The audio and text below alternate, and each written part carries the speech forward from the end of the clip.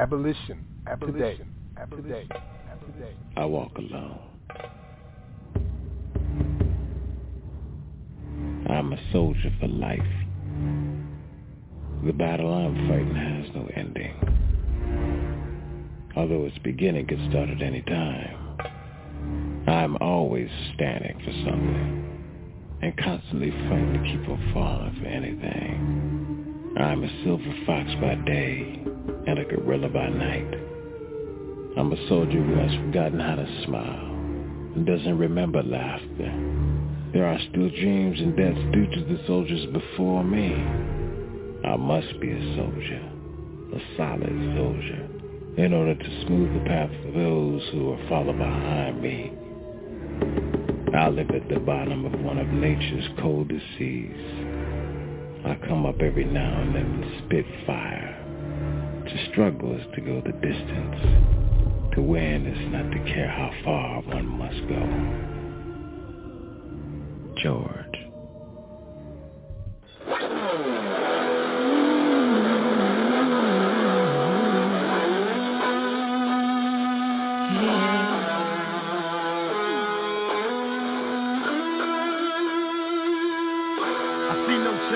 Wake up in the morning and I ask myself, is life worth living? Should I blast myself?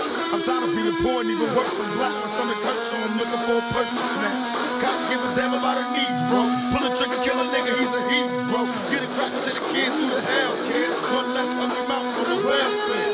First ship them, don't let them deal with brothers. Give them guns, step back, watch them kill each other. It's time to fight back, that's what Hugh said. 2 shots in the dark, now Hugh is dead. I got love for my brother, but we can never go nowhere unless we share with each other. We gotta start making changes. Learn to see me as your brother instead of 2 distant strangers. And that's how it's supposed to be. How can the devil take a brother if he's close to me? I let it go back to when we played as kids, but things change. That's the way it is. I see no changes. All I see is racist faces. Misplaced hate makes this place a racist. We under. I wonder what it takes to make this one better place. I see race so wasted. Take the evil out the people that be acting right. Cause both black and white and smoke crack tonight. And the only time we chill is when we kill each other. It takes skills to be real time to heal each other. And if overseas ever since we ain't ready to see a black president. It ain't a secret or concealed. The fact of penitentiary packed and it's filled with black. George Jackson was my hero. He set a standard for prisoners, political prisoners, for people. He showed the love, the strength, the revolutionary fervor that's characteristic of any soldier for the people. He inspired prisoners, whom I later encountered, to put his ideas into practice, and so his spirit became a living thing. A quotation from Dr. Huey P. Newton, Ph.D., former Minister of Defense of the Black Panther Party at the Revolutionary Memorial Service for George Jackson in 1971. August, in both historic and contemporary African-American history, is a month of meaning. It is a month of repression. August 1619, the first group of black laborers called indentured servants landed at Jamestown, Virginia. August 25th, 1967, classified FBI memos went out to all bureaus nationwide with plans to, quote, disrupt, misdirect, discredit, or otherwise neutralize, unquote, Black Liberation Movement groups. August 1968, the Newark, New Jersey Black Panther Party office was firebombed. August 25th, 1968, LA Black Panther Party members Steve Bartholomew, Robert Lawrence, and Tommy Lewis were murdered by the LAPD at a gas station. August 15th, 1969, Sylvester Bell, San Diego Black Panther Party member, murdered by the US organization. August 21st, 1971, Black Panther Party Field Marshal George L. Jackson assassinated at San Quentin Prison, California. 3 guards and 2 inmate turncoats were killed, 3 wounded. It is also a month of radical resistance.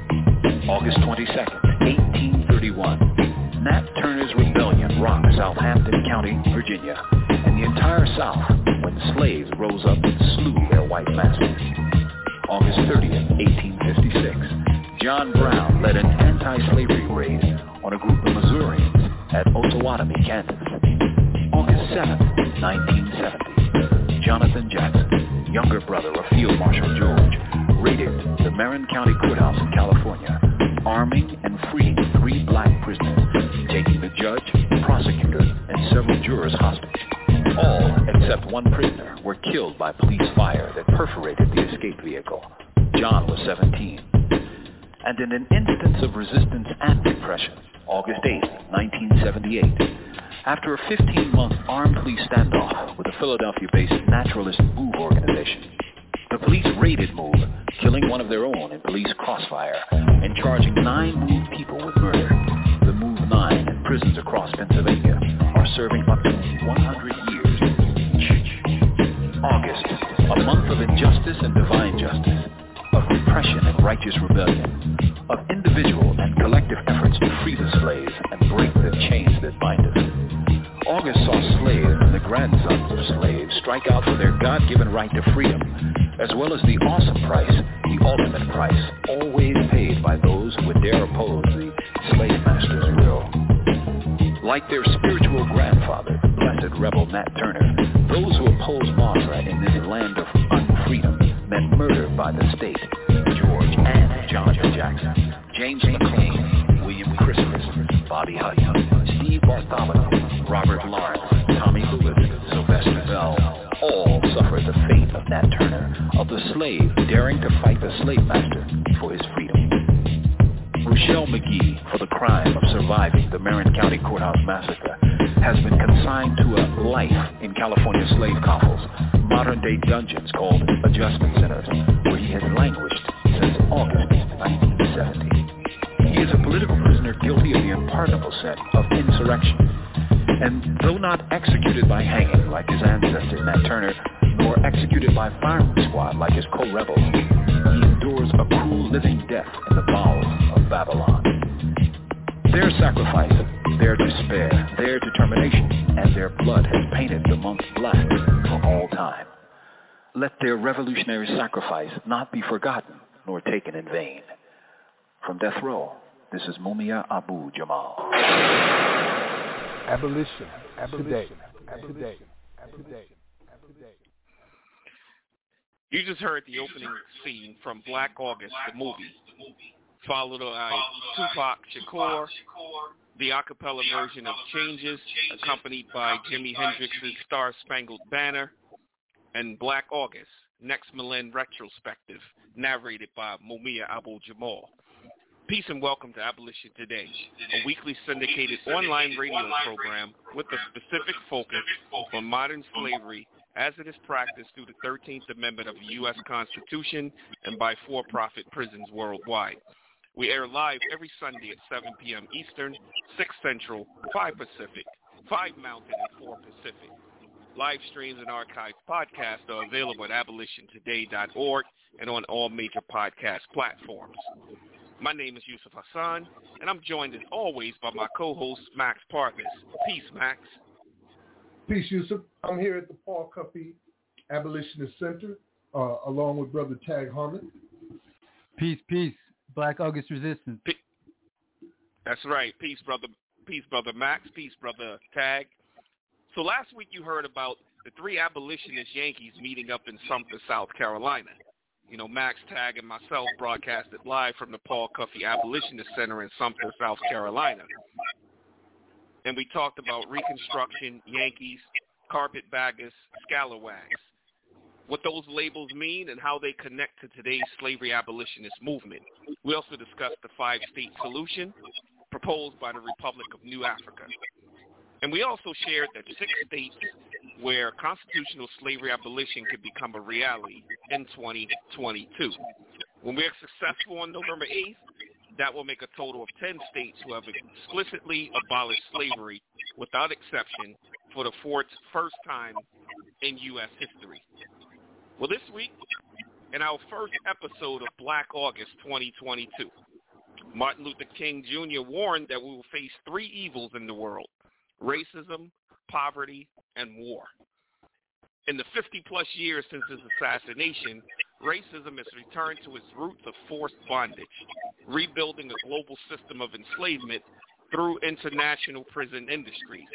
We've witnessed the largest mass displacement in mankind's history, with some 82.4 million forced out of their homes. Unwarranted hubris among dictators has brought us dangerously close to a world-shattering war, with the most advanced military armies on earth. Fires rage out of control both literally and figuratively. Plagues unseen for generations have returned, and the threat of nuclear annihilation has never been closer. In America, we face civil war, mass killings, and political coups at the highest level of government. White nationalists have become more emboldened than they have been since Reconstruction, saying the quiet parts out loud for all to hear with no repercussions, all while slavery abolitionists work to finally end constitutional slavery in the U.S. for the first time. Enter the dragons of Black August 2022. Also, the free premiere of the documentary Slave State 2022 happens on August 14th at East Baton Rouge Parish River Center Library, 250 North Blvd, 4th floor, Baton Rouge, Louisiana. That time will be 3 p.m. to 4:30 p.m.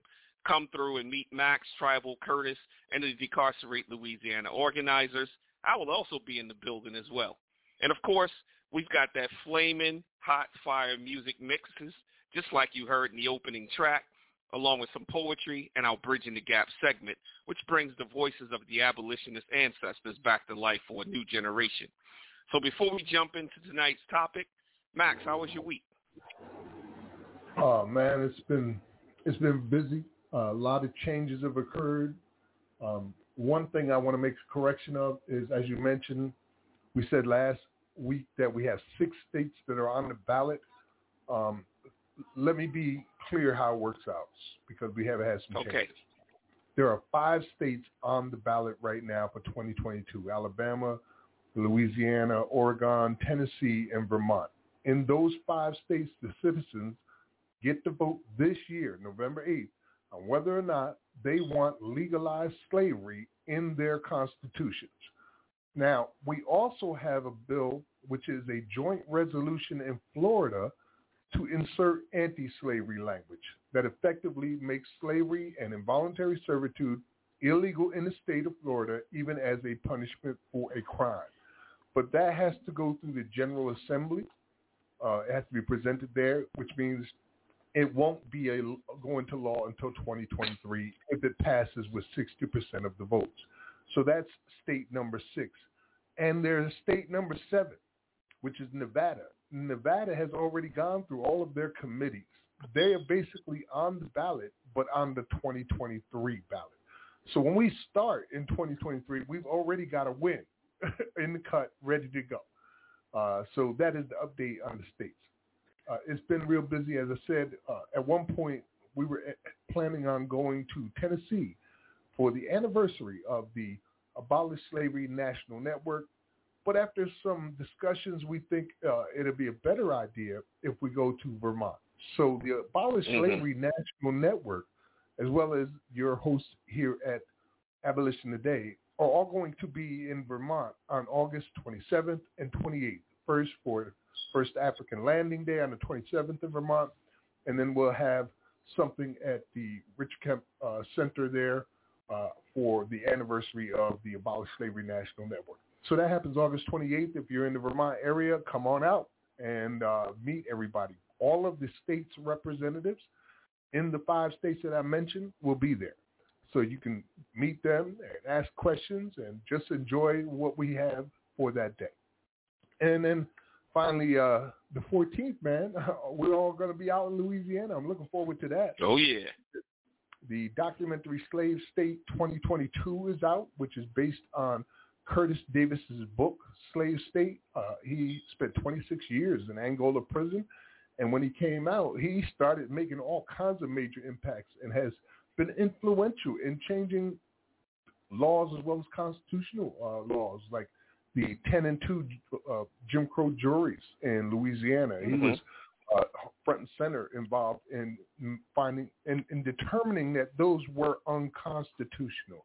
That it is not constitutional for them to have a 10-2 jury where people are sentenced to death or life in prison. And I think that was Ramos versus Louisiana, was it? That's correct. Yes, Ramos versus Louisiana. So he's still involved in that, trying to make it retroactive as well for brothers like our family out there in Louisiana. So he'll be there. myself, the rest of the team, and come on out, and it's free. It's our free premiere of Slave State in Louisiana. Yusuf? So it's a lot going on in these next couple of weeks, so really looking forward to that, looking forward to being in Louisiana, and looking forward to be back in Vermont for myself. I was able to go up to Vermont for the Juneteenth event, where we actually had the opportunity to be in Battery Park and educate the community there about the true origins of Juneteenth and why that was not the end of slavery in the United States. So looking forward to all of that coming up. I know, man. It sounds kind of wild. I guess sometimes even if somebody's just listening for the first time, there's a few shocks going on, I'm sure. But that can easily be solved by simply Googling the 13th Amendment and reading it. And it might even be the first time you ever actually read it. But just read it. It's only 47 words. Right. And you'll see for yourself exactly what we're talking about. Here in this program, we provide a lot of the history and connections, both past and present. It's funny you mentioned that, because the first time you mentioned it to me back in December of 2009 or 2010, I believe. And, here, I thought I knew so much about law. And that was what you said to me. You know law? Yeah, well, what do you know about the 13th Amendment? And, just my mind and my path in life just was forever changed at that moment. Max, you have a way of doing that with people, because a lot of people say that as well. Man, so, sometimes I'm just telling the truth as I know it. For a long time, I was telling the truth alone, but not quite. There was a few of us out there, but not many at all. And now, look at where we're at. We went from just pulling this truth out and finally showing people what the real connection and problem is, to actually getting the solution to it done. We've abolished slavery in 3 states so far since 2018, which is epic in itself. And as I mentioned earlier, we got 7 more with legislation ready to go. We put it into people's hands now. You know what I mean? Like, right. There's no more of some prison industry saying whether or not they can have slavery. It's up to you, which is why this year is so crucial that you get out and vote. I don't care who you vote for, as long as you vote to end slavery in those states. That's it right there. So I want to switch to Brother Tag, since, I don't know, maybe this is your first time hearing, that awesome Max mix that he put together in the opening. So I just want to get some feedback from you on the opening track. There was a lot going on. No doubt. Yeah, no, I have been hearing it as it's been in progress, and it continues to be impactful. Yeah, for sure. A little bit of everything in there. I thought it was very creative to get Tupac doing changes, and he's doing that a cappella over top of Jimi Hendrix's performance at Woodstock, of the Star Spangled Banner. And then just hearing Mumia Abu-Jamal just breaking down all of the historic events of August, and as to why it's called Black August.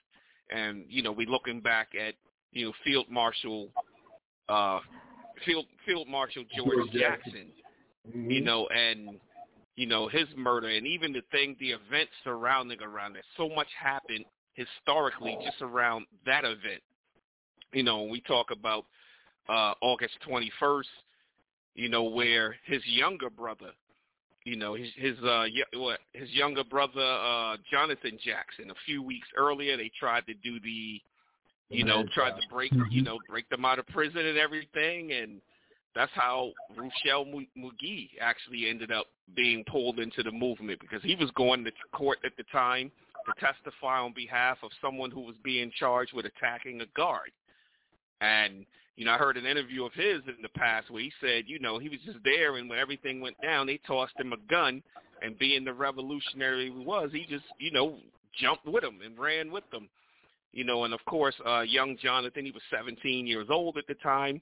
He got murdered, and a judge got murdered in the situation. It wasn't them that murdered them. The judge and the jurors and the prosecutor, they were shot by the guards, you know, in the van to keep the van from escaping, you know. And then we look at on the heels of that, when George gets, you know, back to the prison, you know, he gets murdered by the guards, and so then we know the San Quentin Six comes along, you know, where you're talking about Hugo Yogi Pinnell, who we were fortunate enough to have his daughter, Allegra Casimir Taylor, on the program, you know, and how that whole San Quentin Six situation went down, which is huge, marking that on also the 21st. And then we know a few weeks later that led into Attica. That was sort of like the last straw leading up to the Attica uprising. So it was just so many historical events, even when he's going back to mentioning, you know, August 1619 of Jamestown and August 25th of 67, COINTELPRO, and, you know, the bombing of the Newark Black Panther Party headquarters, and, you know, them raiding Move 9 in 1970. Just so many things. I encourage you all to just go back and listen to that portion again, take notes, and then do your research on it. We'll have some information on our Abolition Today page, but it's so much information surrounding what that went down in August at that time, Max.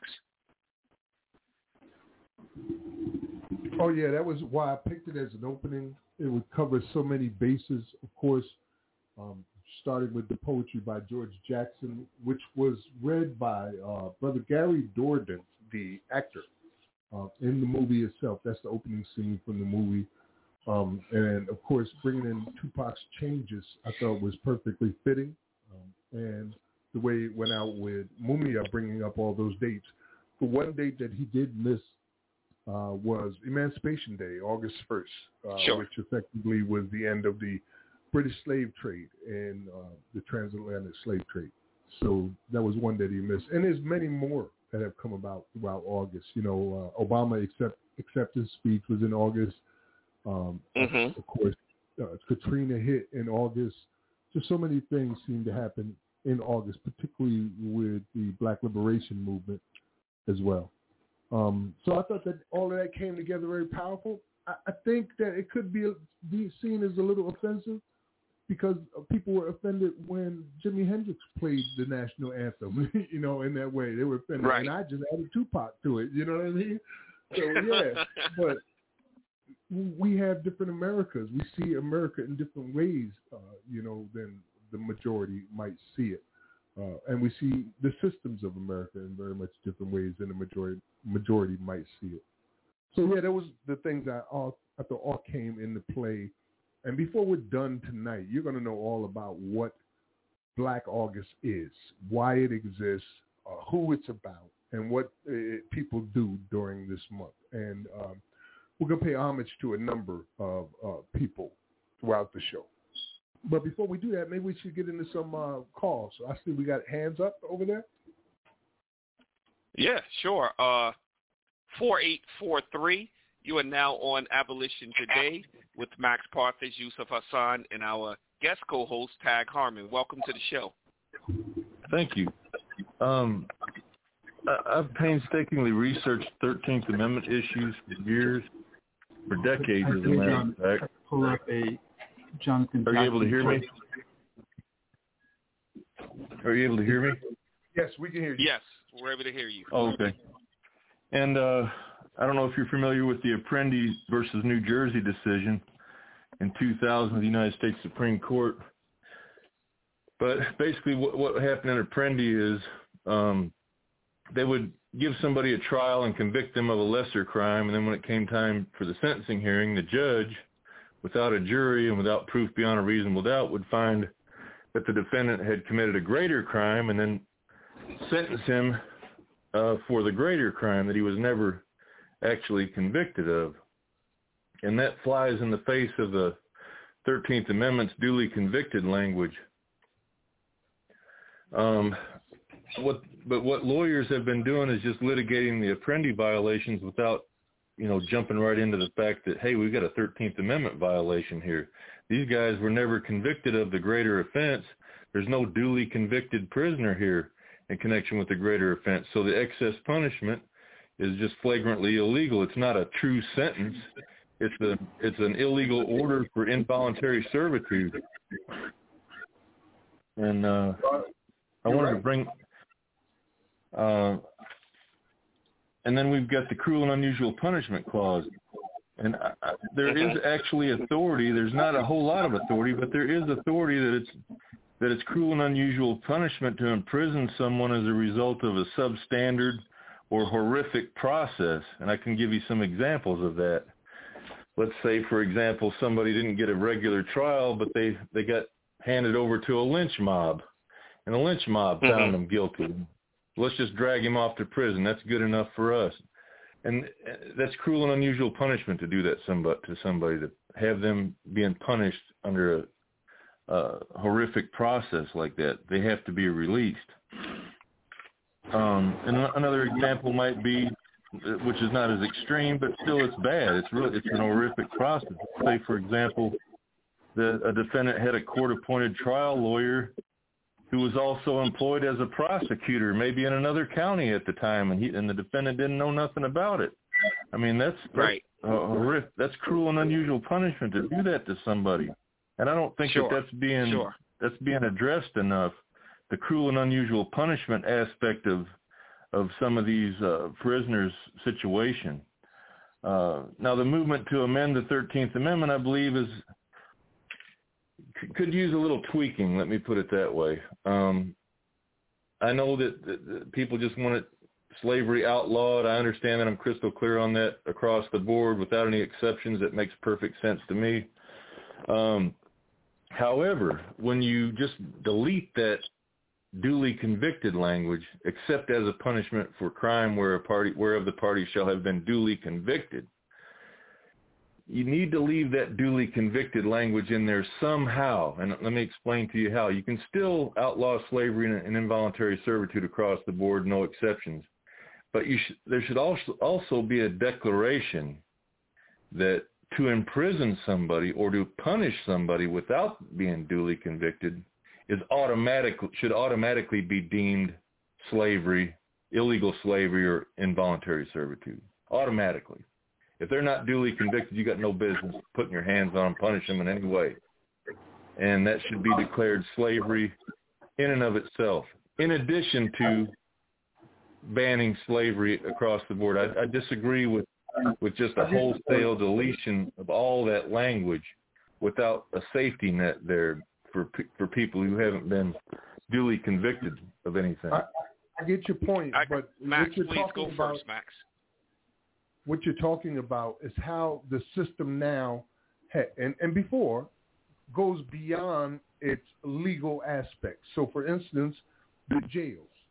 They are a for-profit industries. They're economic revenue generators, and yet people have not been convicted. We have a guest coming on the 21st, Dr. Stewart, who's been in Rikers Island for nearly 4 years now. The Sixth Amendment guarantees you the right to a fair and speedy trial, so that's been denied from him. The Eighth Amendment protects from cruel and unusual punishment. And, of course, it's Rikers Island. Every day there is a risk to your life. We've all seen the videos of everything from fight clubs to prostitution to drugs to guards abusing people like Khalif Browder. And the same thing applies to the immigration system as well. They haven't been duly convicted under the 13th Amendment, and yet they're still exploiting them as physical bodies, human beings, who are filling beds in order to generate a revenue upwards in the tens of billions of dollars. So these are what we call crimes against humanity. It's not protected by the 13th Amendment. It's not a law allowed anywhere in law, internationally or nationally, and yet it's being done every single day, exploiting human beings in schemes of crimes against humanity, slavery, and human trafficking. So I understand where you're coming from. Yes, I agree. I agree that they've streamlined the system to make it easier to put people away. There's no question about that. They have totally perverted the justice system to make it into a slave trafficking system. It's not a justice system. It's a joke of a justice system. It's a sick joke. It's a crime against humanity is what it is. And It starts with allowing slavery to be legal. So we're at a stage now where we really I don't think it would be a good idea for us to make any changes or additions or make this more confusing than it already is, because only 18% of the population even know there's an exception clause in the Constitution of the United States, let alone that there's a similar language in 25 states. Many have no clue. So they're already starting off confused. And we want to keep it as simple as possible. End slavery. Once you've done that, all the badges and incidents of slavery can be addressed, including what you're referring to now, where people who have not even been convicted of a crime are suffering all of these constitutional violations and exploitations of themselves as human beings. All of that can be addressed without the protection of an exception clause that has turned people into property. All right, yeah, my concern is this. My concern is this. I don't want them to have any leeway at all whatsoever to do people dirty and enslave them. And I don't want them to be able to say, well, we're not forcing them to labor. We're not, they're not being subjected to involuntary servitude. Well, they could say the same things about Africans that were on the transatlantic slave ships down in the hold. They weren't working. They were chained down, but they weren't working. I don't want them to have that kind of leeway to be able to say, hey, we're not working these prisoners, so you can't accuse us of violating the 13th Amendment or any other anti-slavery provision. I want them to be able to... warehousing bodies. You're talking about warehousing bodies. And it's slavery, whether they're being made to work or not. Okay, let me jump in for a second. So this is why we're going after the human rights violations aspect of it, because what you're saying is correct. The courts have overwhelmingly, for over 100 years, stated that basically they can't do anything about it as long as there's the exception clause to the 13th Amendment. And so, as Max stated, once that's taken care of, then that also rids the badges and incidents of slavery. It gives people legal causes of actions against the prisons and the jails. But as long as the 13th Amendment is there, it blocks them from being able to do that. It's not just about the labor aspect, but it's the human rights violations. It's the people spending decades in solitary confinement. It's people, being fed rancid food. It's the exploitation of the health care, the commissary, the telephones. All of this stuff comes into play. So you're absolutely correct. It's just once we get rid of the 13th Amendment, it opens the door. Because right now, the 13th Amendment blocks any type of remedies that are available. Cole, I didn't get your name. What was your name again? My name is David, and I'm in Illinois. David, and, thank you so much for calling. Sorry? Illinois is one of the most corrupt states. They put 20 actually innocent men on death row, mostly people of color. They just slave trafficked them there, left them there to rot. And if it wasn't for DNA evidence and investigative reporters, they probably would still be there or would have been executed. I mean, I'm very familiar with how rotten the system can be. Sure. And I'm very sympathetic to the plight of people in cities like New York City, Rikers Island, and like Parchman in Mississippi. Just horrible. Sure. David, I thank you so much for calling. Please continue to listen to tonight's episode, and please continue to listen. Tell your friends, tell your family about Abolition Today. Thank you so much for your call, but we have to keep moving with the show. I appreciate it. Thank you. Bye-bye. Yeah, we're going to go into another track. Listen, David, hang on. If you have a question later on during the show, you can always feel free to raise your hand again. Just press 1 on your keypad. What we want to do next is we were just talking about people being tortured in prison, and one of those that stands out is a person that just passed away a couple of days ago, and that would be Brother Albert Woodfox, who passed away just recently.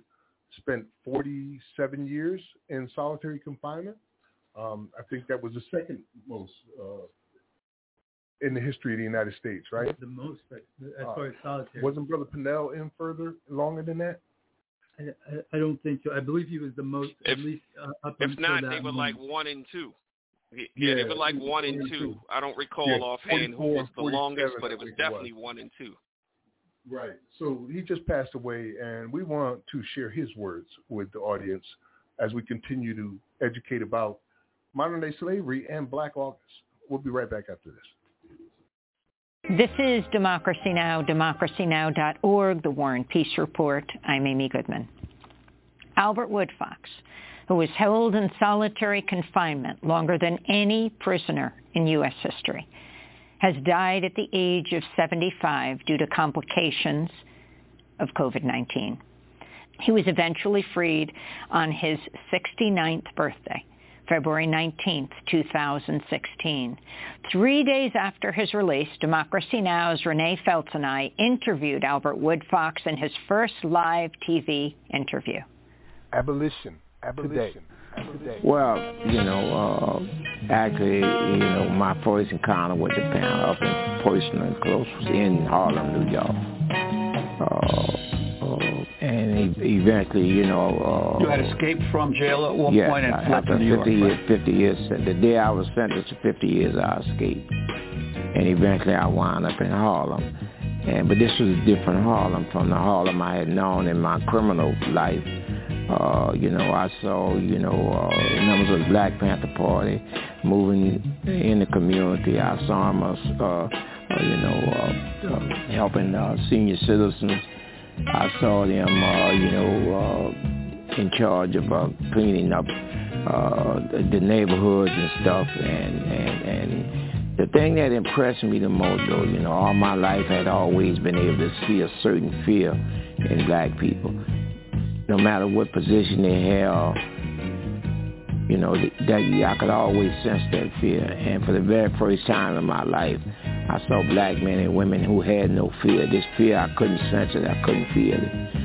But what I did feel was a sense of pride, a sense of dignity, a sense of dedication. And luckily, a police car was patrolling. And the fear that I normally saw in Black people, I saw in these police officers, and so that was quite an impact. And eventually I was arrested and was placed in the Manhattan House of Detention. And while there, the Panther 21 incident, the shootout with New York police occurred, and 4 members were placed I was on the 8th floor in the cell block. And 4 members from that group were placed there, and Panther by the name of Alfred Kane was in leadership position. And the Panthers immediately started making an impact, in conversations, and so that was my first real close-up encounter with the Panthers. But the turning point in my life. A guy who had come down on appeal had a book called A Different Drummer. And, up to that point, I was listening to what the Panthers were saying at the meetings on the tier, but I wasn't hearing what they were saying. And after reading this book, I started hearing, understanding what they were saying. And so, in hindsight, so many things that had happened to me, I realized that, it was, it was not because I was bad. It was because I was Black. And that, at that time, they had determined that 1 in every 4 Black men would go to prison. And unfortunately, I was that 1 in 4 that wound up in prison. Oh, I want to be somebody so bad. But you keep on putting your foot on me, and I believe I can break away and be somebody somehow in some way. You see, I heard somebody say one time, you can make it if you try. Oh, and some of us, we're trying so hard. We're trying so hard.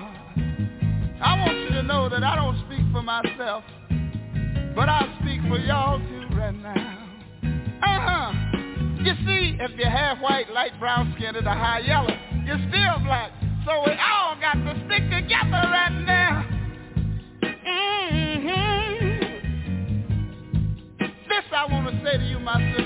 my brothers. Right on, sister. Right on, brother. Dig this. If we keep on pushing, y'all, oh, we got to make it a little bit further. We got to make it a little further. All we got to do is try. And some of us, we're trying so hard. We're trying so hard. We're trying so hard. We're trying so hard to be somebody. We're trying so hard. Although they're holding us back. And that's the reason that they're doing us like that. You know what? It is. I believe it's because we're black. But hey, we can't stop now. We can't stop now. We got to keep on keeping on. We got to keep on keeping on. I know that you know that I know it ain't right. Oh, it ain't right. It ain't right. That they hold us back. They're holding us back. They're holding us back. I wonder. Sometimes I sit down and I wonder. Abolition today. Welcome back to Abolition Today with Max Parthas and Yusuf Hassan and my guest co-host, Tag Harmon. That was Amy Goodman of Democracy Now! Announcing the death of Albert Woodfox, and also the clip of his interview on Democracy Now! Speaking of the black men and women who had no fear. And it was followed or accompanied by and followed by Is It Because I'm Black by Syl Johnson. And this is a tad bit of information, not sure if you all knew that, but when it comes to the Panther 21 in New York City that Albert spoke about in the audio, the leader of that group that was arrested was Afeni Shakur. And for those who are unaware, Afeni Shakur is the mother of Tupac Shakur. So I'm wondering, Max, were you aware of that, and that's why you kind of chose Tupac for the opening track and linked it all in together?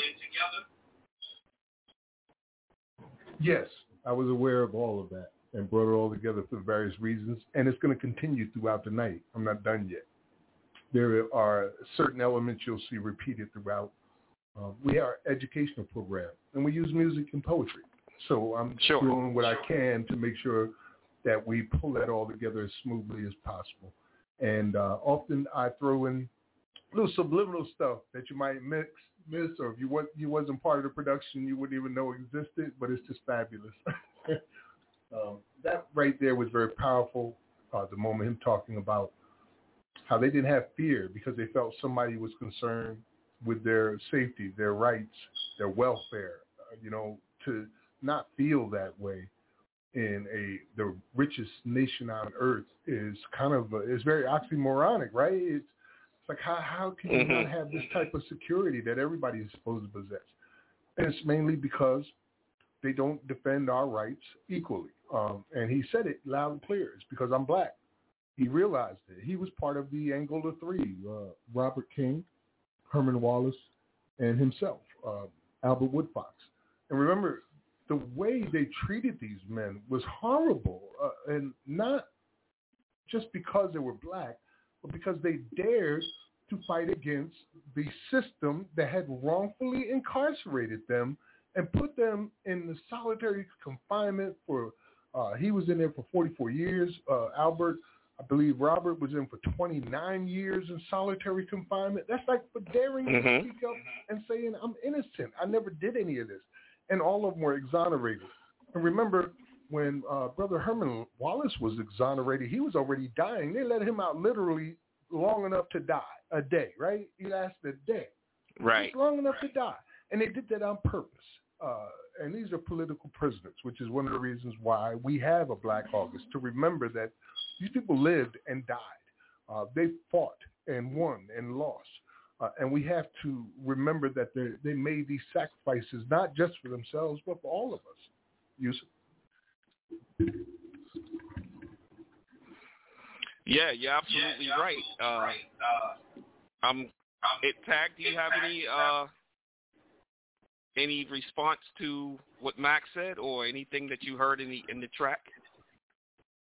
Yeah, absolutely. Just continuing to say, as ever, free Amal, free Mumia, free Matul Shakur, free Rochelle McGee, free Reverend Joy Powell, free Imam Jamil Al-Amin, free Amal. And, we know that, and Brother Mumia, as he was breaking it down, as far as the legacy and the key dates of Black August, we know that today is the day when Jonathan Jackson decided to take matters into his own hands and sparked what's now referred to as the August 7th movement, in 1970, taking over that courthouse and just doing what he felt compelled to do under the circumstances as a 17-year-old revolutionary.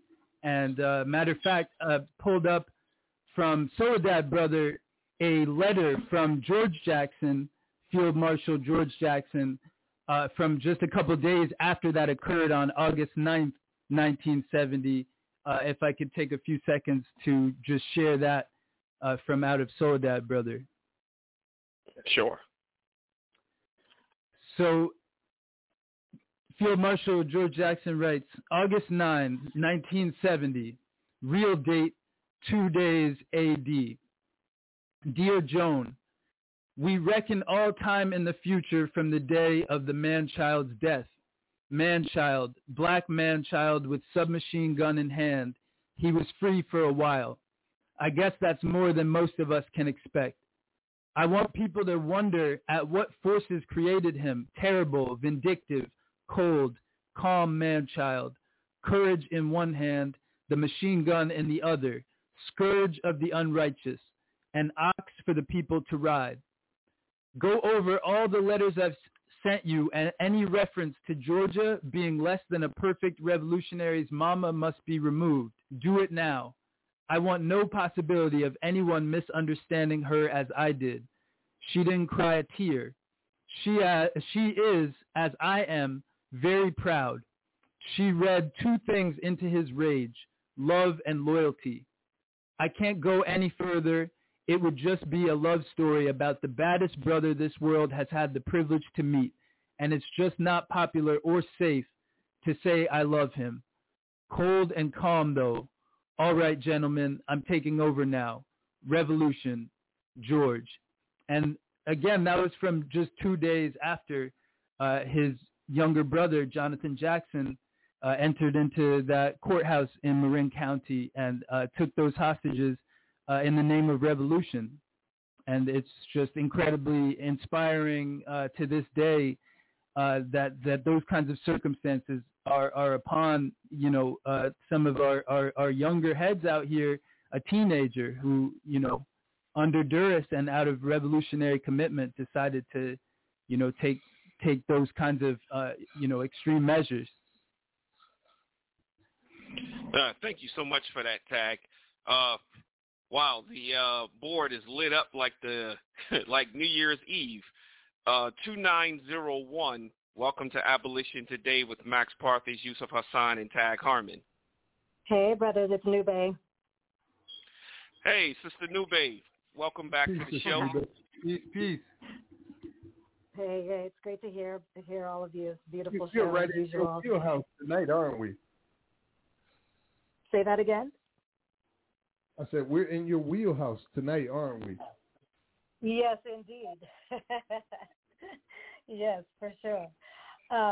Listen, I want to say, rest in power, Albert Woodfox, of course, and all of those that have gone before.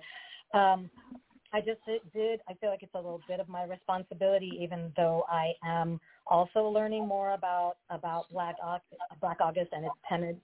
But I do want to just make mention of, kind of the origins of Black August and why it is celebrated for what it is. It is because we know that as it's becoming more public, some of the reasons why it took place or the reason why it was created is going to, if we don't pay attention, we'll get somewhat lost. And so I just wanted to bring forth that Baba Shaka Epinen, who was one of the co-founders of the Black August Organizing Committee, really one of the original founders of Black August, and to recognize that he passed on to the ancestors April 23rd of this year, and that also to keep in mind that the people that created Black August,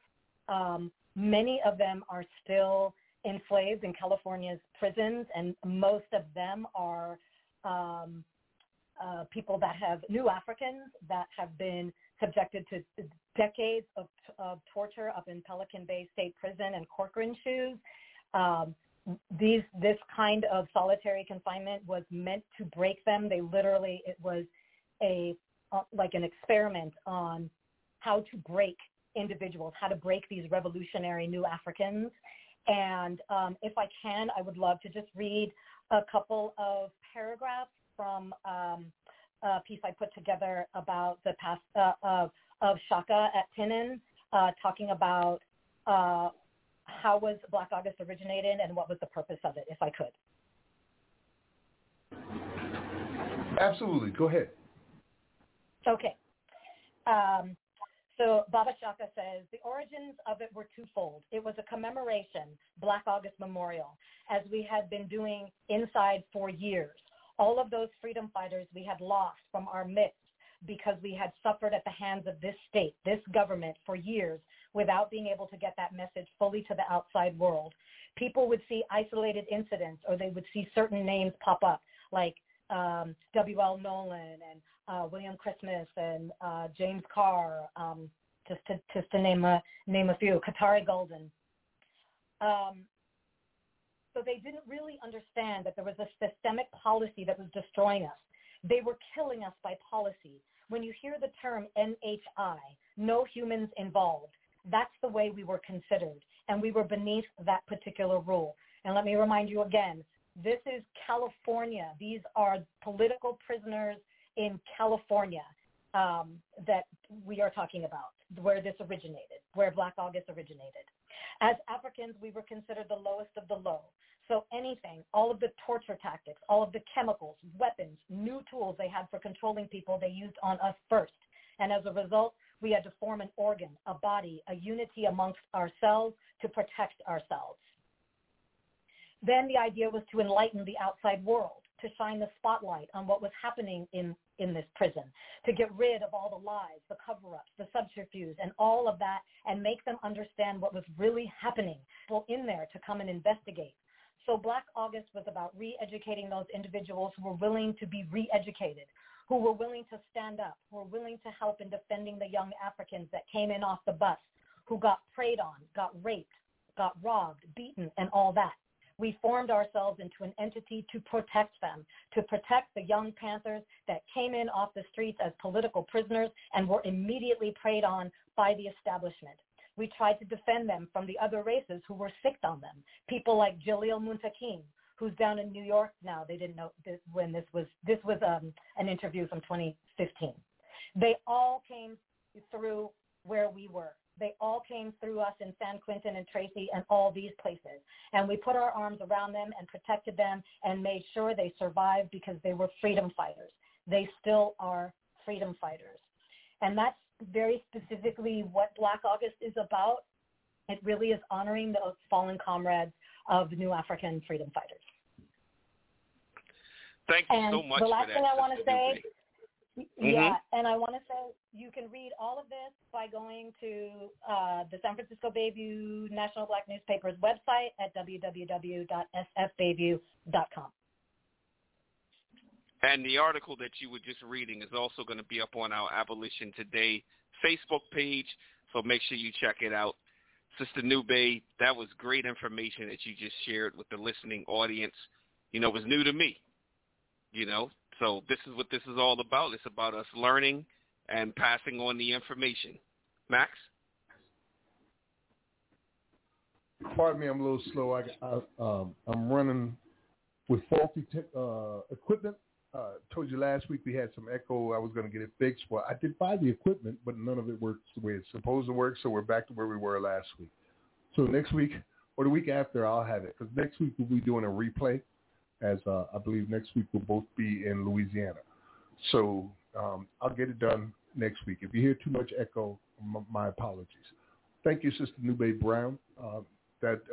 We appreciate you giving us the origin of this, so that we can more fully understand it, and that our listeners can more fully understand the meaning behind Black August.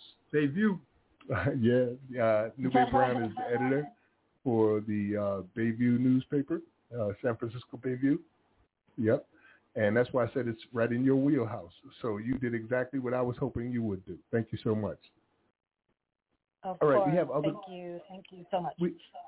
We got a couple other callers. You want to bring in the next one there, Brother Yusuf?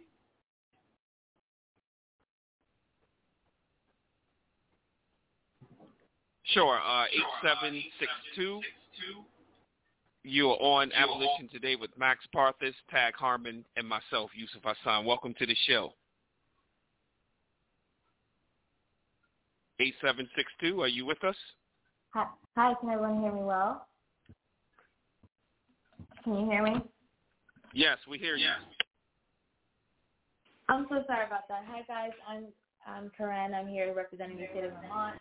We're excited for Vermont to be one of the many states that will be abolishing slavery. This is a major issue in Vermont because just this week I read that Vermont is planning on opening women's prisons. They're planning this. Actually, I don't think they're planning it. It's actually happening in front of our eyes for those that are paying attention. So that's why it's critical that we continue this fight. It's critical that we continue to listen to Abolition Today as students. I know that I started in episode 1, and I'm moving up. It's like a classwork, you know. You got to just go through the semester. And that's what I'm doing right now, and I'm just excited to just know, because once you know, you just can't unknow. And right now I'm taking care of some family friends, and to see their boys, I totally see them with different eyes. They're black sons. My eyes have just changed. I no longer see them as just an innocent kid that they are. I see them as what the world sees them, and that's a horrible way that the world sees them. And I just want us to realize that this is really about the children. You know, it's really about the future. We're not thinking of the now. We're thinking about the future.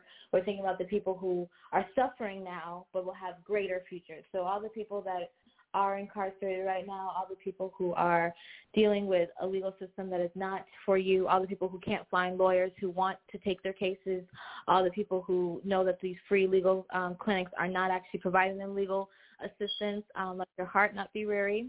There are 5 people who are praying, fighting, reading the law, going to law school, to rise and fight for you. So I just wanted to encourage, I'm always here because this is a movement and it's moving. And yeah, that's all I got to say. Shout out to Abolition Today. Thank you so much, Corinne. And we've shared the article where it's entitled State Hires Design Firm to Advance New Women's Prison.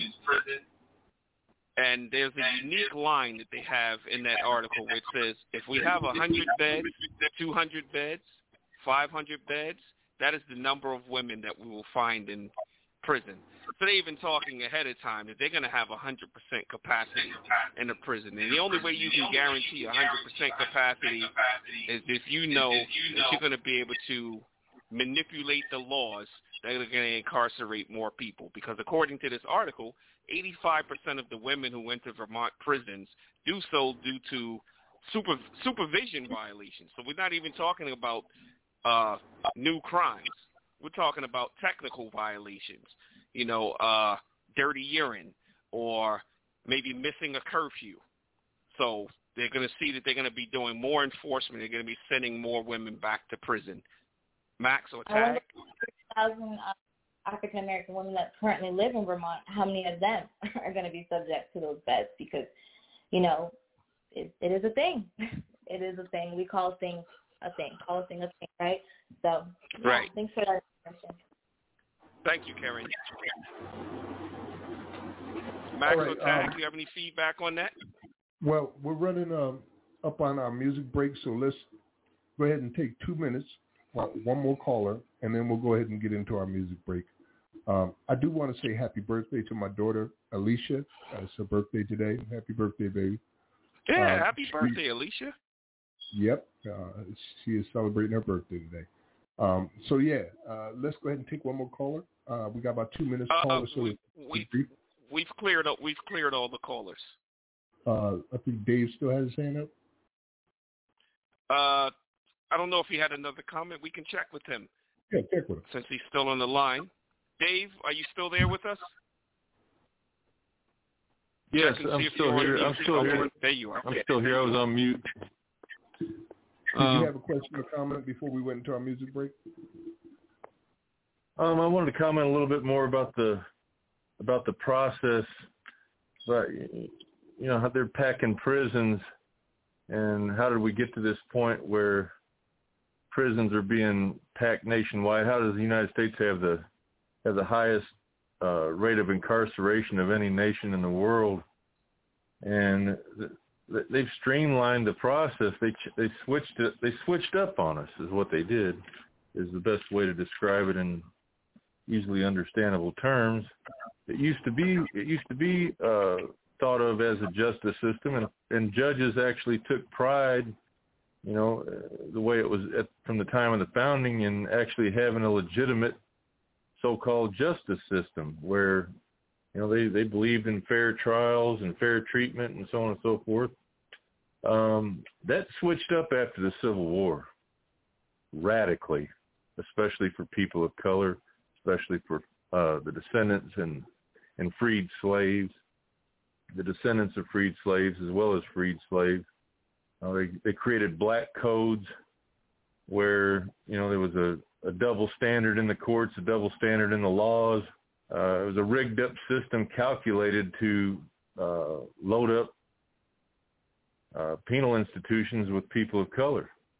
They could no longer legally put black people or Africans on the auction block and sell them and trade them like ordinary cattle.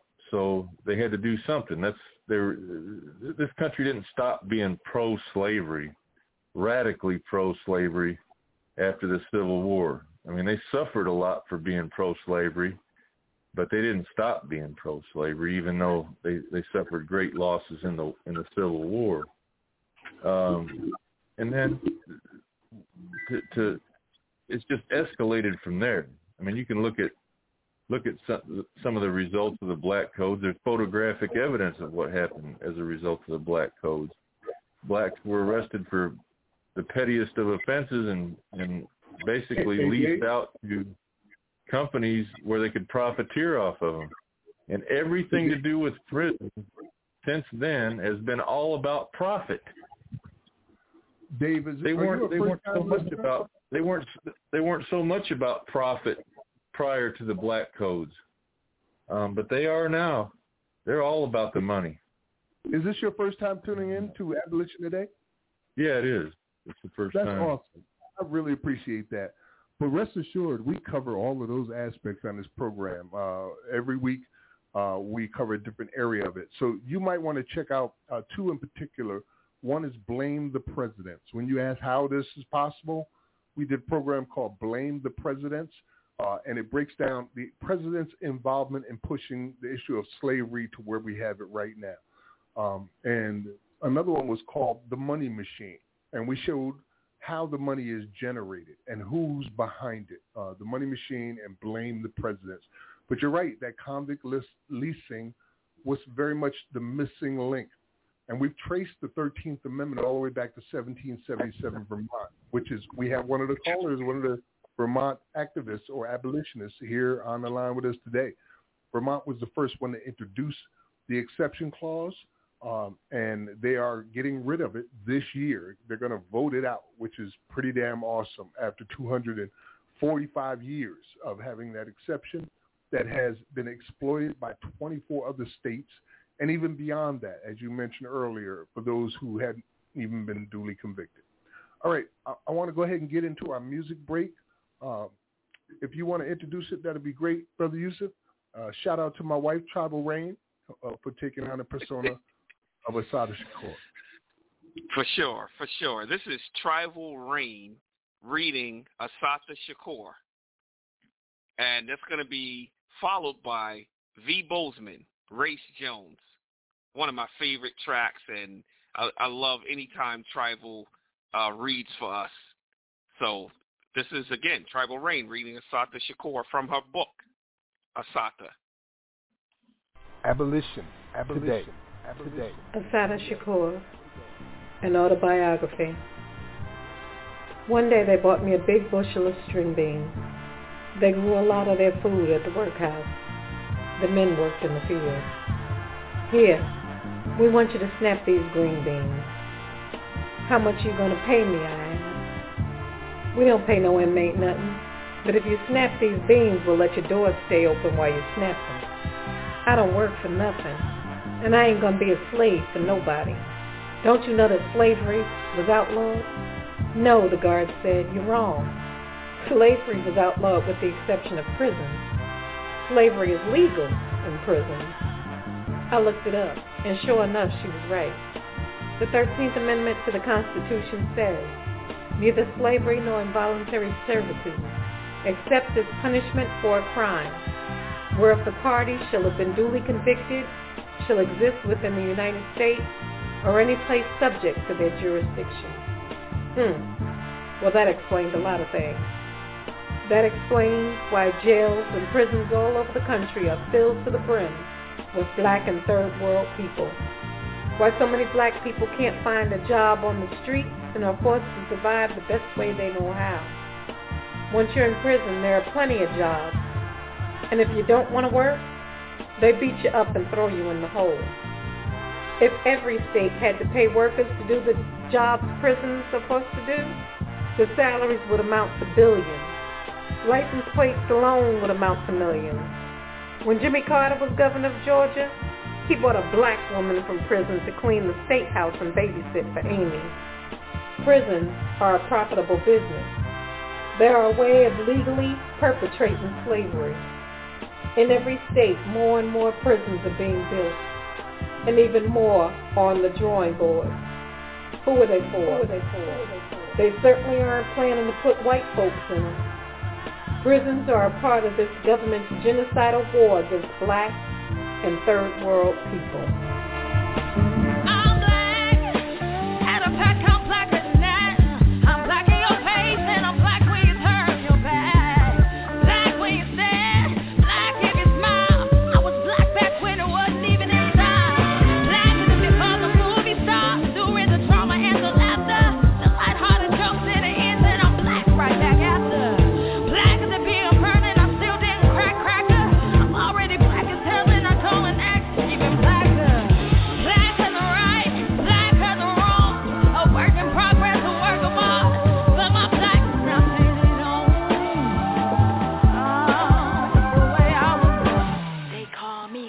Jones. Black as in a pencil made of black lacquer. Black as a cancer. Black as a shoot up the backer. And the only reason I'm not black as Santa, because Santa was my grandma. Santa was Santa.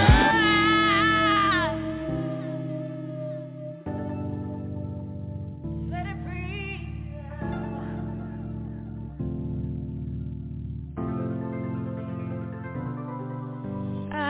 Often imagine my skin being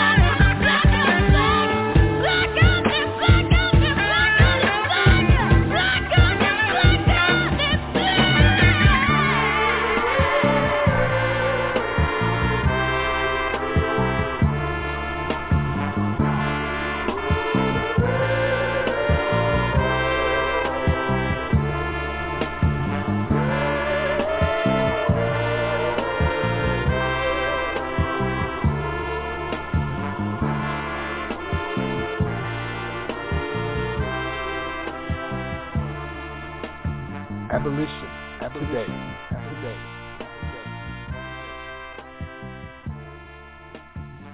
You're back on Abolition Today with Max Parthas, Yusuf Hassan, and Tad Harmon. You just heard Tribal Rain reading Assata Shakur, and that was followed by V. Bozeman, Race Jones.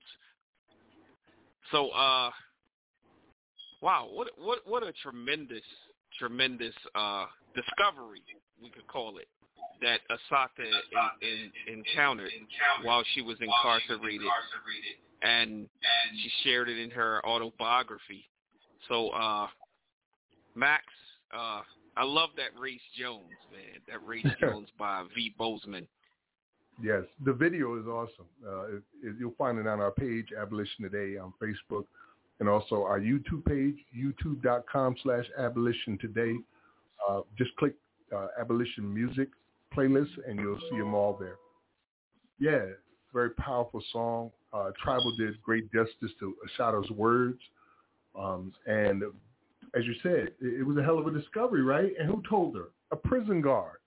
And here's the funny part. We was talking about this before the program came on air, right? Some friends of ours who were Quakers came by today to visit the center. And they brought some string beans from their yard that they had planted. And I'm like, Tribal, you just did a speech about that recently, hadn't you? So it was pretty funny. They didn't mean no harm by it, but it just was funny that they brought these string beans from the gardens. So here, you can snap them. If you have any problems snapping them, don't worry about it. But that was awesome. She found out that 13th Amendment had that exception. The prison guard told her about it. And immediately her mind said, well, that explains a lot. And many of us who come to this understanding have that same click moment where, wow, that really makes all the sense in the world. Now I get it, And she predicted that the prisons would get more populated, that they would build more prisons, that they would be investing money like they're doing in Alabama and in Vermont and in California to buy new prisons and new jails, where entire communities only exist because the prisons or the jails exist there. In many counties, their primary source of revenue comes from things like tickets and fines and warrants and exploitation of their own citizens, and usually the black citizens. I was just watching a sheriff's convention of some sort. Across the country, sheriffs are getting together to stop the steal. And they're declaring that they are not going to support Biden and all this. He's not the real president. Trump is president. And they have some common denominators about him. Half of them are wearing cowboy hats. Every one of them are white men. Every single one of them are white men. And I couldn't help but think to myself, imagine what their black constituents must be going through. Because we know when they have adopted these personas, these lies, these narratives, that it comes in bunches. You just don't believe that the election was robbed. There's other things that come with that you also believe because you're part of the good old boys. It's pretty amazing, man. Yusuf or Tag? Yeah, Brother Tag, we haven't heard from you in a moment. Oh, well, I'll just continue to applaud the recite work from Sister Tribal. That was excellent work, and it's always great to hear Sister Assata Shakur's words that continue to ring true and only become more vitally important with each passing day, especially on given that it's Black August out here. But as Sister Corinne was pointing out, and as we continue to highlight and needs to be highlighted, an often overlooked element of all of this enslavement that's going on throughout the U.S. and its territories and elsewhere, is the fact that there are all of these women being rapidly enslaved underneath this system. And of course, women are subjected to all kinds of, additional harms as occurred under pre-1865 enslavement. And so it's incredibly important that heads like Assata Shakur and Afeni Shakur was mentioned earlier, and so many others, hold down that legacy and really just lift up, the importance of African descended women in this struggle as central to it, and all too often overlooked. Speaking of, go ahead. I'm glad that we today are focusing on the real people who are paying the price in this effort. And I'm going to do something that I rarely do here on Abolish Today, and that's speak as an official representative for the Abolish Slavery National Network.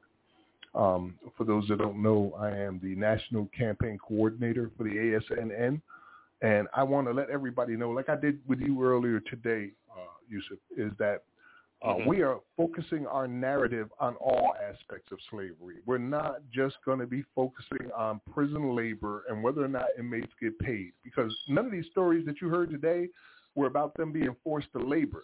It was about them being abused and brutalized and tortured. There's so many aspects of slavery allowed through the Constitution and practice here in the United States that go beyond just prison labor and arguments about whether or not prisoners should be paid.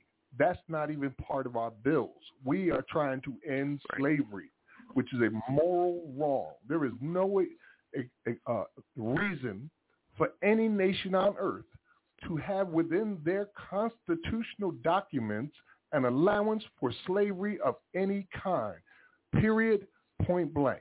And now I'm stepping back from being Max of ASNN and going back to being the host of Abolition Today. We're just asking that when you talk about this issue in the future, especially with only months left before the elections, to let people know that it goes beyond just prison labor, warehousing bodies, the abuse and sexual exploitation, the extortion tactics, the domination and monopolies of prison bid contracts, the violations of your 8th Amendment, your 6th Amendment, your First Amendment rights. All of these different things are part of it. And you mentioned some earlier today regarding probation violations. It goes beyond the prison walls too, because many people end up in cages because of a simple thing like a probation violation. You didn't show up. You didn't pay your bill. In Alabama, a few short years ago, there was a for-profit private probation company that had as many as 115 officers in Alabama. And the way they were working was if you did not pay their fee, which had nothing to do with your court fee, they would violate you and send you back to prison. That was found to be unconstitutional, and they all had to pack up their bags and get the hell out the state. But that's what we're saying. It's so much more than just forcing somebody to work. When the first Africans were brought here as slaves, it wasn't just for labor. There was a lot more going on. At one point, they bred us like animals in order to exploit us as whores and prostitutes to people's specific requests. I want a French black woman. Can you hook me up with a... And they would breed us like that. So there's many aspects of this system and how it is a full-fledged crime against humanity which need to be addressed. And as we move towards the elections, we want to focus on those moral issues. And there is no reason for this thing to exist, no justification whatsoever. In the Declaration of Human Rights, it does not, Article 4 does not give an exception for America. It says no slavery in no forms shall exist. And that's all we're asking for. Yusuf? Well, thank you so much for that commentary, Max. It was very important to bring that out there because we all have to be on mission and we all have to be speaking with the same voice because we don't want to confuse the voters. We don't want to conflate the issues. The issue is about ending slavery. So thank you for that commentary. And going back to something that Tag just mentioned when he talks about the women and, you know, the calls for justice for women. One such call we've been making since the day we came on the air, Max, March 15th of 2020, and that's justice for Breonna Taylor. And for those who don't know, the 4 officers that were charged, that were involved in her death and murdering her, they have been charged this past week with federal crime. Federal charges have been brought against them by Attorney General Merrick Garland. He said Breonna Taylor should be alive today. You know, that's his position on this situation. So that just came out this week. It's still unfolding. We'll see how that goes in the future. We'll definitely keep the listeners up to date on that, because we call for justice for Breonna. Amen to that, brother. I see we still have some hands up. Was there anyone else that wanted to make questions or comments before we transition into our next segments? It looks like Sister Nube raised her hand again. All right. So, Sister Nube, you're back on with us. Okay, thank you so much. I wanted to say this. Thank you so much for that commentary, Max, and also from Corinne.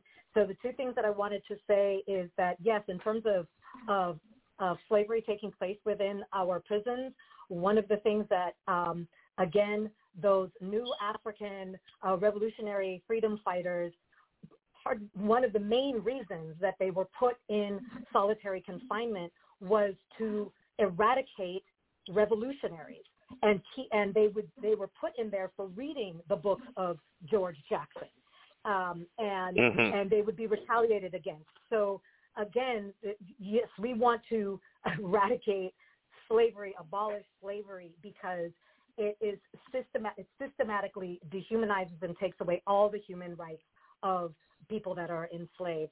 And I do want to give a shout out about Brittany Griner, who has been sentenced to 9 years in a Russian prison for, quote, smuggling in her, I guess, her CBD vape, or vape. She is the WNBA player who plays in Russia on the off season when she's in the off season here from here in the United States. So she is now being subject to sentenced to 9 years in prison, and this government can't seem to make sure that she is coming home.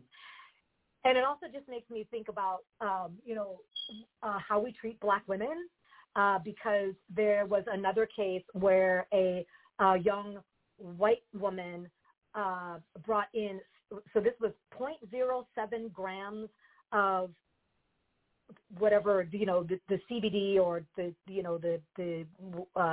whatever they were calling it. I'm not sure if it was CBD or marijuana, but it was 0.07. And this white woman was found guilty of bringing in 0.17 grams. And she was not,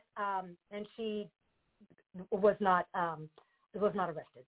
And our government also is not making sure that Brittany Griner is coming home. There was supposed to be some kind of prisoner swap or something like that. Unfortunately, I haven't, followed deeply on this story, but that's the latest. So we need to do something about bringing some light to our Black sister, Brittany Griner. When I heard about the trade and what Biden said publicly, the first thing I thought about was Kevin O'Brien, who is spending life in prison for 20 years, and Alan Russell, who's also going to spend the rest of his life in prison for 1.5 ounces of weed. So Biden saying, the judgment that you Russians have done is just terrible. It is unjust and unfair, and bring Brittany home so she could be with her family, right? But these are the same people who just sent those men I mentioned to into prison for life, right here in their own system. And they're not the only ones. There's many who are doing life in prison for small infractions like that right here in the United States because of the, what do you want to call it, the 3-strike rule or repeat offender rules, where it doesn't matter what your third strike is. You're going to prison for the rest of your life. And he's not interested in doing a damn thing about any of them. So it's just very hypocritical of him to even speak on this thing.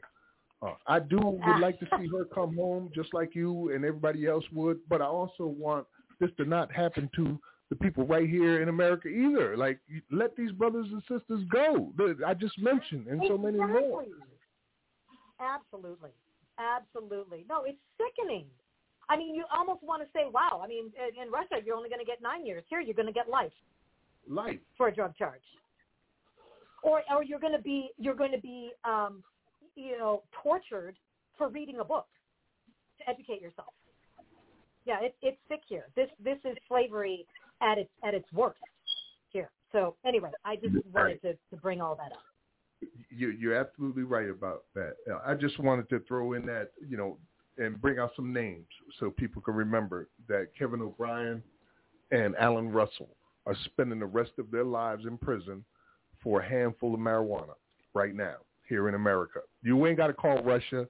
You ain't got to go to Ukraine. You don't have to go over to Taiwan.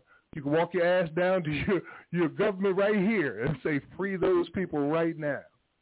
Somebody needs to give a damn. The news media only cares about high-profile cases. We already know how that works.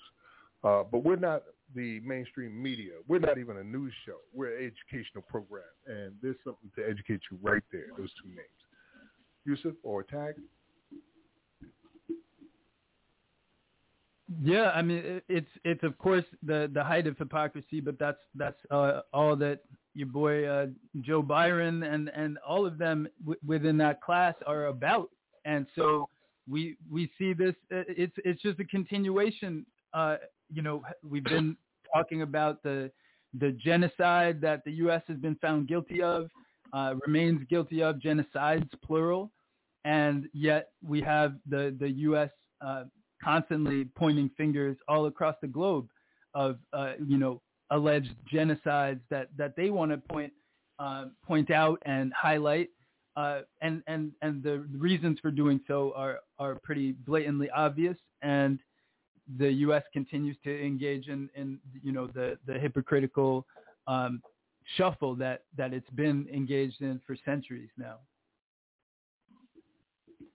One of those examples would be when the U.S. argues with China about them using forced labor within their prisons. It really does get more hypocritical than that. And that's one of the problems why we're trying to make sure people understand there's more to this than just the forced labor. The ACLU recently released a report, and it's called Captive Labor. It's a 154-page report that breaks down how the United States is exploiting captive labor, and it talks about the conditions of it. And I think that's really pushed that conversation out to the forefront. But that's like talking about, just the French fries in the restaurant. They got a whole menu going on over there, If you're upset about the $11 billion a year that is generated through prison labor, think about the trillions that is generated just by warehousing bodies alone. Some of these for-profit private prisons, which only represent a small percentage, about 8%, I think, of U.S. People who are in prison, but they're global industries now, and they are among the largest privately owned corporations on earth. The GEO Group, also G4S, which now is owned by Allied International, I think the name of it is, which was also another prison and security company, making them even like doubling their size overnight. G4S was already the largest private employer on the entire continent of Africa. They were actually at one time the largest private employer on 3 continents. But right now, it's on the continent of Africa, and it has been so for about 7 or 8 years. And they're a damn prison company. How can you even say that and not want to make a change immediately, And the conditions that other nations have to experience who have modeled their prison-for-profit system based on the Americans, just like the Nazis modeled Jim Crow into what they were doing, they are under conditions that you don't see in your nightmares. There are videos you can find on our website at Abolition Today on YouTube that says international prisons. And you can look at it yourself and see the prisoners in Ghana, in Congo, in South Africa, who are sitting in cages, maybe 100 men in a cage built for a dozen, and they have to sit there with their knees to their backs. That's how they exist in these cages because it's the only way they can fit. They're barely fed. There's no medical attention. And many of them never, ever see any kind of lawyers or get even a trial. They literally pick them up off the street, falsely accuse them of something, put them in his cage, collect money on them being there. And when one dies, they get another. So yeah, go to youtube.com, check out Abolition Today there, and look at International Prison Playlist. You'll see it with your own eyes. This is what we've created in the same way that Vermont started this whole shebang with the first exception clauses, not one but three of them. We also created this for-profit prison model. It got to be so bad, and we were so arrogant with it, that when Jamaica sued for reparations, the British came and said, look, here's what we'll do. We'll build you a prison, and you can consider that reparations because it's going to generate revenue for you. And they broke down how much money it would generate. That's how arrogant they are with it now.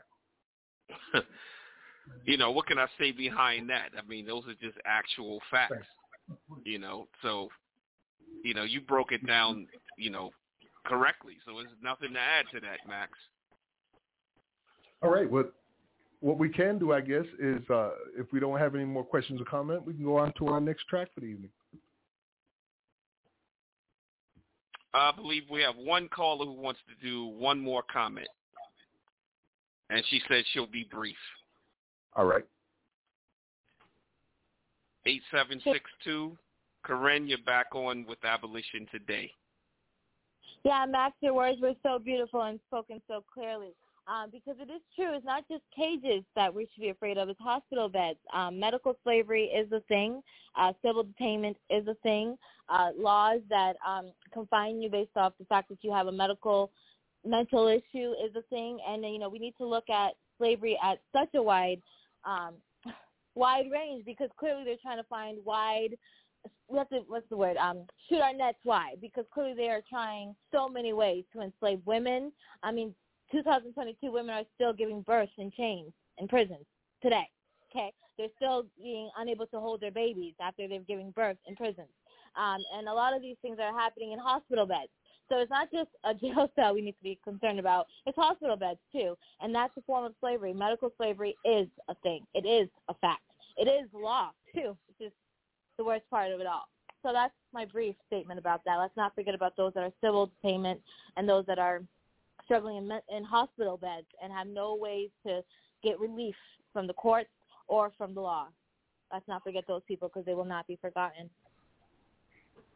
There's a whole industry where people are being institutionalized without their consent.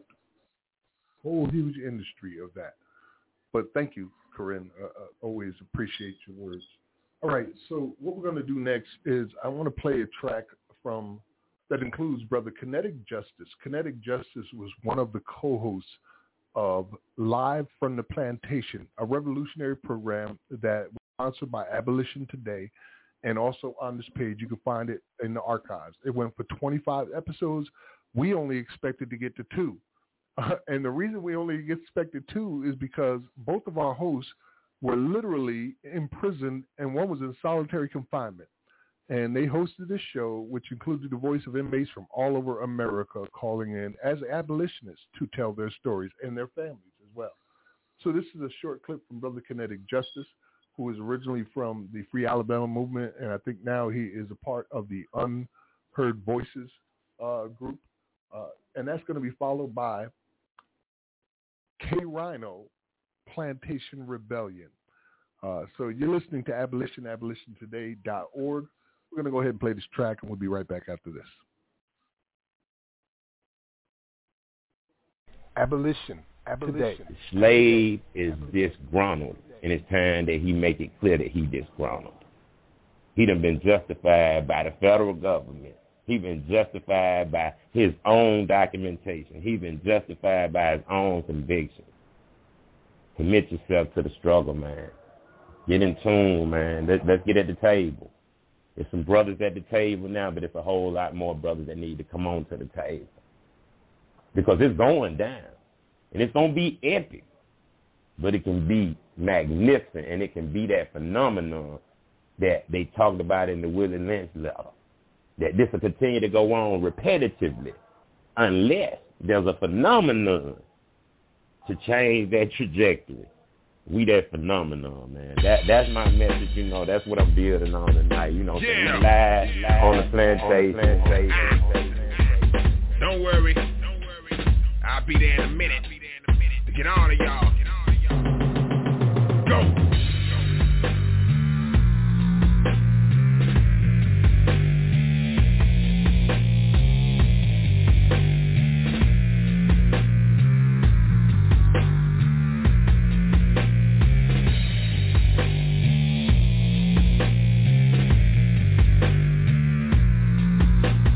Slade is disgruntled, and it's time that he make it clear that he disgruntled. I'm coming. I'm on the front line cause I'm a soldier. Watch closely by the vultures. Seeking to find my culture. Had a good run, now your time is over. How long can America stand? Thoughts carried out like savages, man. Born with no character and claim you discovered inhabited land. No reason why you should care. Truth gets told and you look scared. Ask the Indians who was spared. Saved your life and you took theirs. Came out the cave, never prayed for us, they prayed on us. Obeying the ways the wicked wig wearing slave owners. The persecution frequent, this dirty ship is sinking. You must be drinking if you thinking I got love for Lincoln. History can prove what Honest Abe was thinking of you. Go read his writings, then tell me if you think he loves you. 310 years laying under master's feet. Emancipated, but we still got our asses beat. Dragged the streets, but we kept on swimming in the hate. Then spent 100 more years trying to integrate. So, I'm staging the plantation rebellion. I'm staging the plantation rebellion. I'm staging the plantation rebellion. Come on. I'm staging the plantation rebellion. Let's go.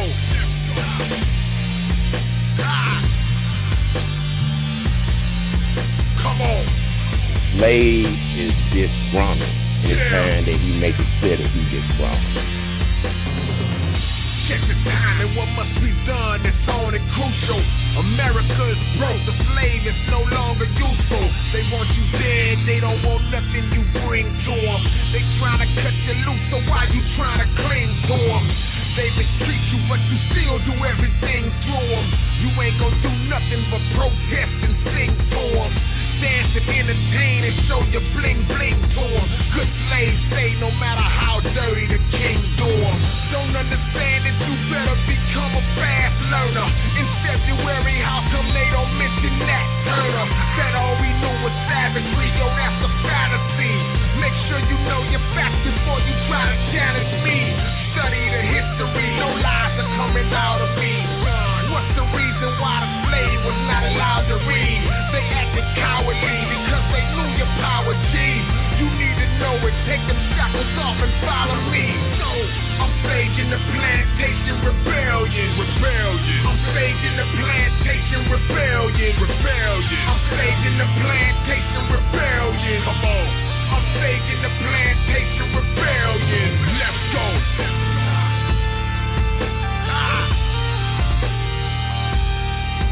Come on. Slade is disgruntled, and it's time that he make it clear that he disgruntled. Quit viewing them as God. Stop begging for a job. Let's make our presence known. Stop murdering your own. Fight to put down the drugs. Learn about who we was. Better yet who we are. Descendants of Allah. They still listen. Where you think all of the dope is from? They still listen. They just traded in the ropes for guns. Selling death in many forms, waiting for us to buy it. They still listen, they just rig up laws to justify it. Yo, what's up with the water and with the air you breathe? He cut you loose years ago, how come you scared to leave? How come you think you equal? You feel like life is great. How come you call yourself Americans despite the hate? You fell for the trick, fell for that pack of lies. How come whenever they do something sick, you act surprised? Disillusion cause he let you wear them suits and ties. Marry his daughter, wear his name, but when he shoots you die. So, I'm staging the plantation rebellion. I'm staging the plantation rebellion. I'm staging the plantation rebellion. Come on. I'm staging the plantation rebellion. Let's go.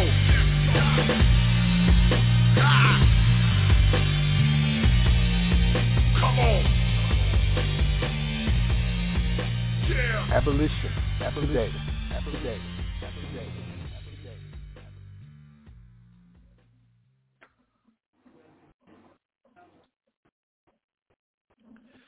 Well, welcome back to Abolition Today with Max Parthas and Yusuf Hassan, along with our guest host, Tag Harmon. That was Kinetic Justice speaking on Slave is Disgruntled, and K. Rhino with Plantation Rebellion.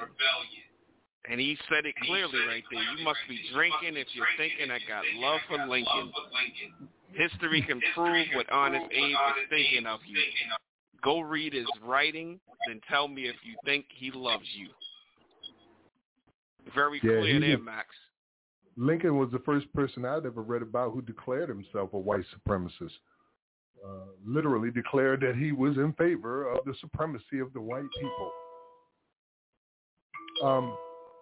Like, who is texting me in the middle of the program? Oh, horrible echo. Is the echo bad? Can you hear me good now? You're good. I echo on your end sometimes, but we'll work through it. Everyone just please be patient with us. We're working on it because we have new equipment. We're working things out. Yes, we're working it out, among other things. Slave is Disgruntled. There was one more date in August I want to mention and honor, and that's August 19th. On August 19th, we organized collectively across the country the largest slavery work rebellion in U.S. history. 24 states were involved, where inmates refused to. Can you stop sending me texts, man? where all right, Tribal Rain is telling me I'm echoing like crazy, and all you can hear is Tribal Rain anyway, telling me I'm echoing. So I'm totally losing where I'm at. You're telling me I'm not echoing, and she's clicking that I am.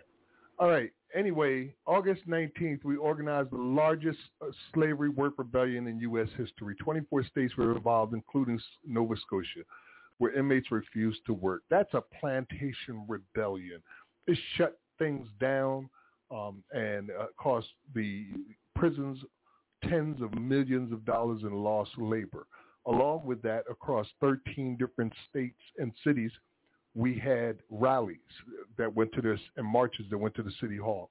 And the main one was in Washington, D.C. at Freedom Plaza across from the White House, where I was blessed to be one of the keynote speakers along with Brother Robert King, and Mumia even spoke via telephone there, and many others. That moment was a watershed moment for the movement. But I want to let the people who organized that and from what I'm hearing are interested in doing it again to just hold off on that. We're not going to do that again this year. This coming up on these elections, we want to highlight the human rights violations, the immorality of everything. They know all about the prison labor. You flex your muscles on that one, and you may have to do it again, but not right now. Right now, I need y'all to show us what's going down in these prisons, the 8th Amendment violations, the 4th Amendment violations, the 6th Amendment violations, the brutality, the inhumanity, the conditions. Put that out for us so that the world can see what we are doing to American citizens right here on U.S. soil while we're out here talking about how other nations are so bad. So if you can get that to us, you know, you can send it to Yusuf or Max at abolitiontoday.org. Yusuf? That's it, Max. There's nothing to say on top of that.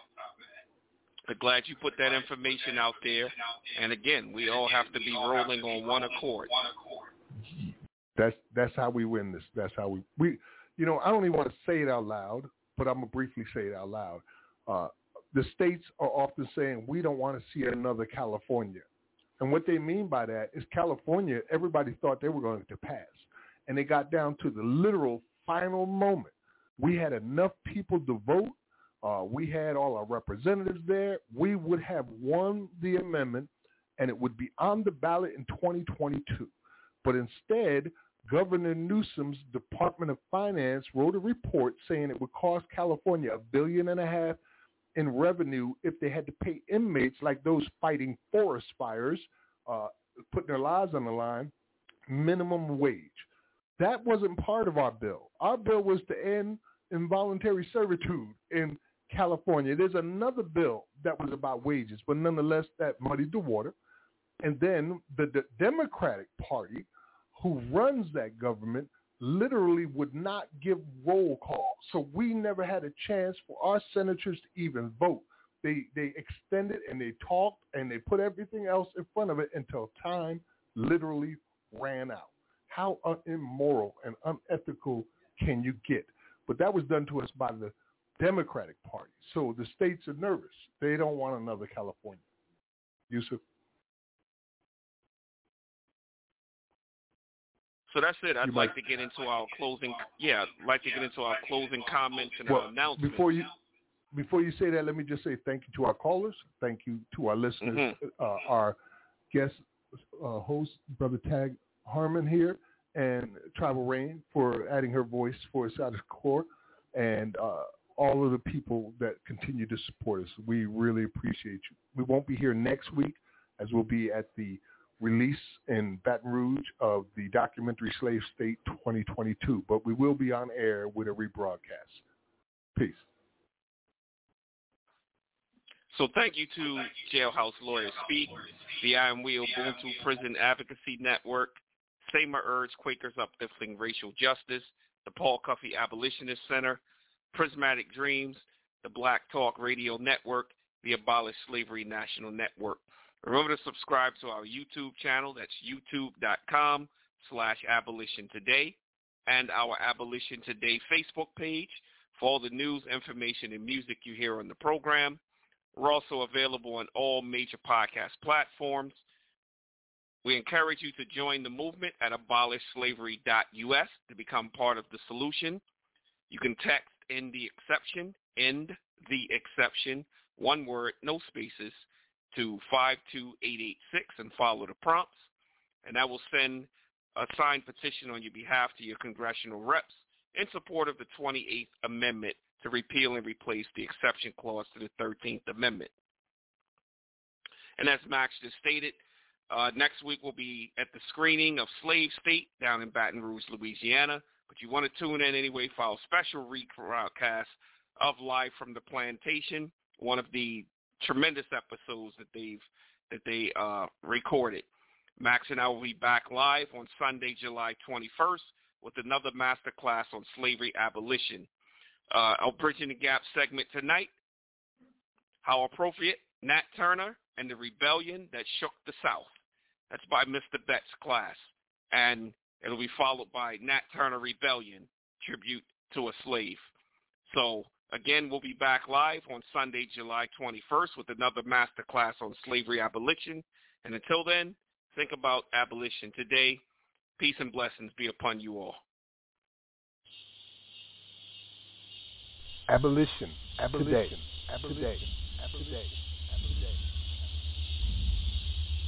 August 1831, Southampton County, Virginia. The fears of the slaveholding South were realized. Rebellion. Over 70 slaves armed with knives, hatchets, and bludgeoning objects swept the pastoral countryside, killing all in their path. Their leader was a slave named Nat Turner. Born in the year 1800, Nat's mother had been kidnapped and brought from Africa. His father, a slave who later escaped. He would preach to fellow slaves and even some whites, earning him the nickname Prophet, and even claimed to receive visions. When he was 22, he escaped and fled, only to return to the plantation voluntarily.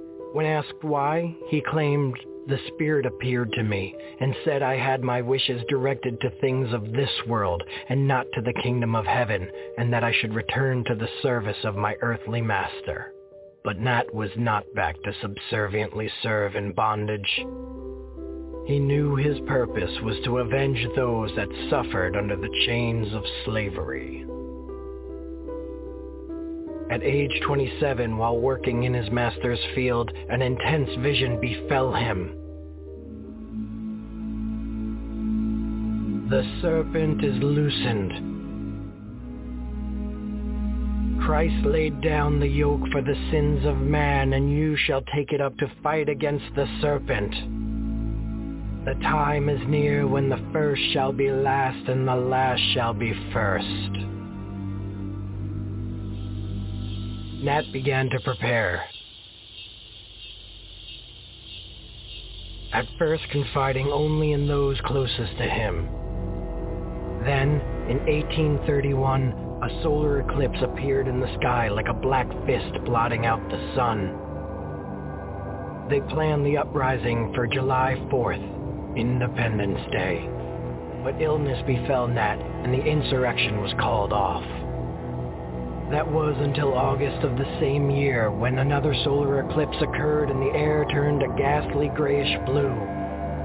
This was the sign Nat was waiting for. The rebellion began a week later. It started the night of August 21st.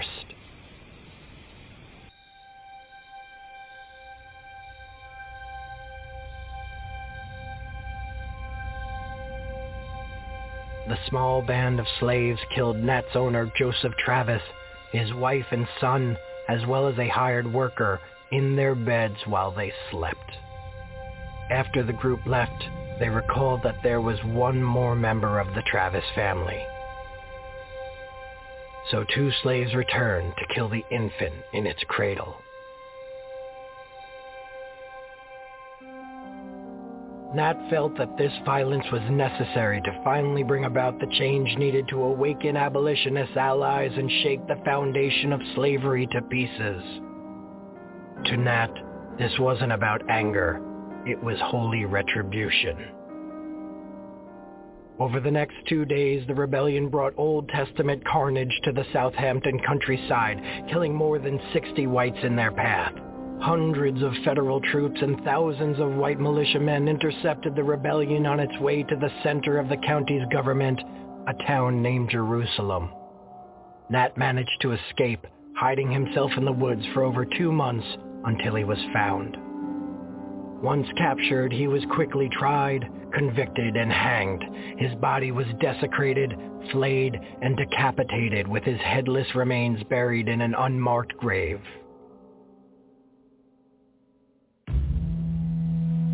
"30 other slaves and 1 free black man would also be convicted, 19 of them being hanged and the others sold to places far away.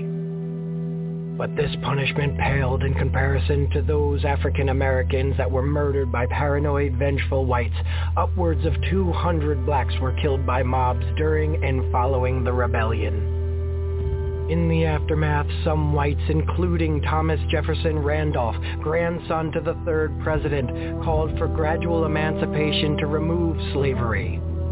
Instead, what followed in Virginia were even harsher codes for blacks. No jury trials for African Americans. Free blacks found guilty of crimes could be sold into slavery. And it was now illegal to teach any black to read. Many other southern states followed suit. Nat Turner's rebellion was a product of over 2 centuries of oppression in Virginia. While the concentrated horror committed by those in the insurrection cannot be denied, the horrors inflicted upon them and their ancestors must be remembered to begin to understand the event. It was a violent, abominable response to a violent, abominable system, and it proved the age-old truth. Evil begets evil.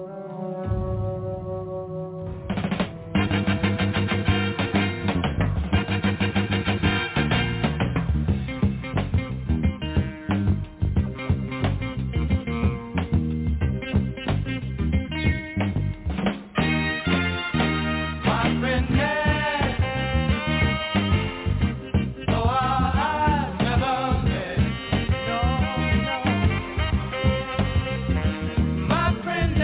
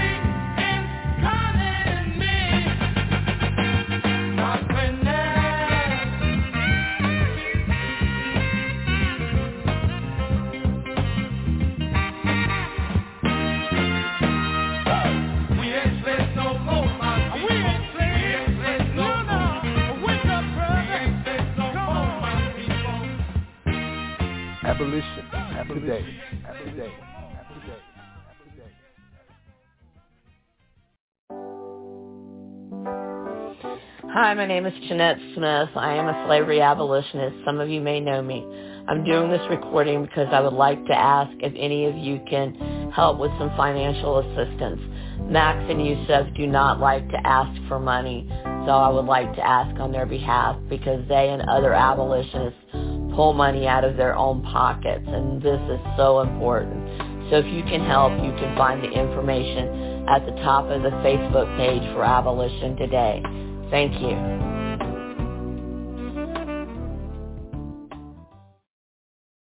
If we'd known you all were going to be this much trouble, we would have picked our own fucking cotton.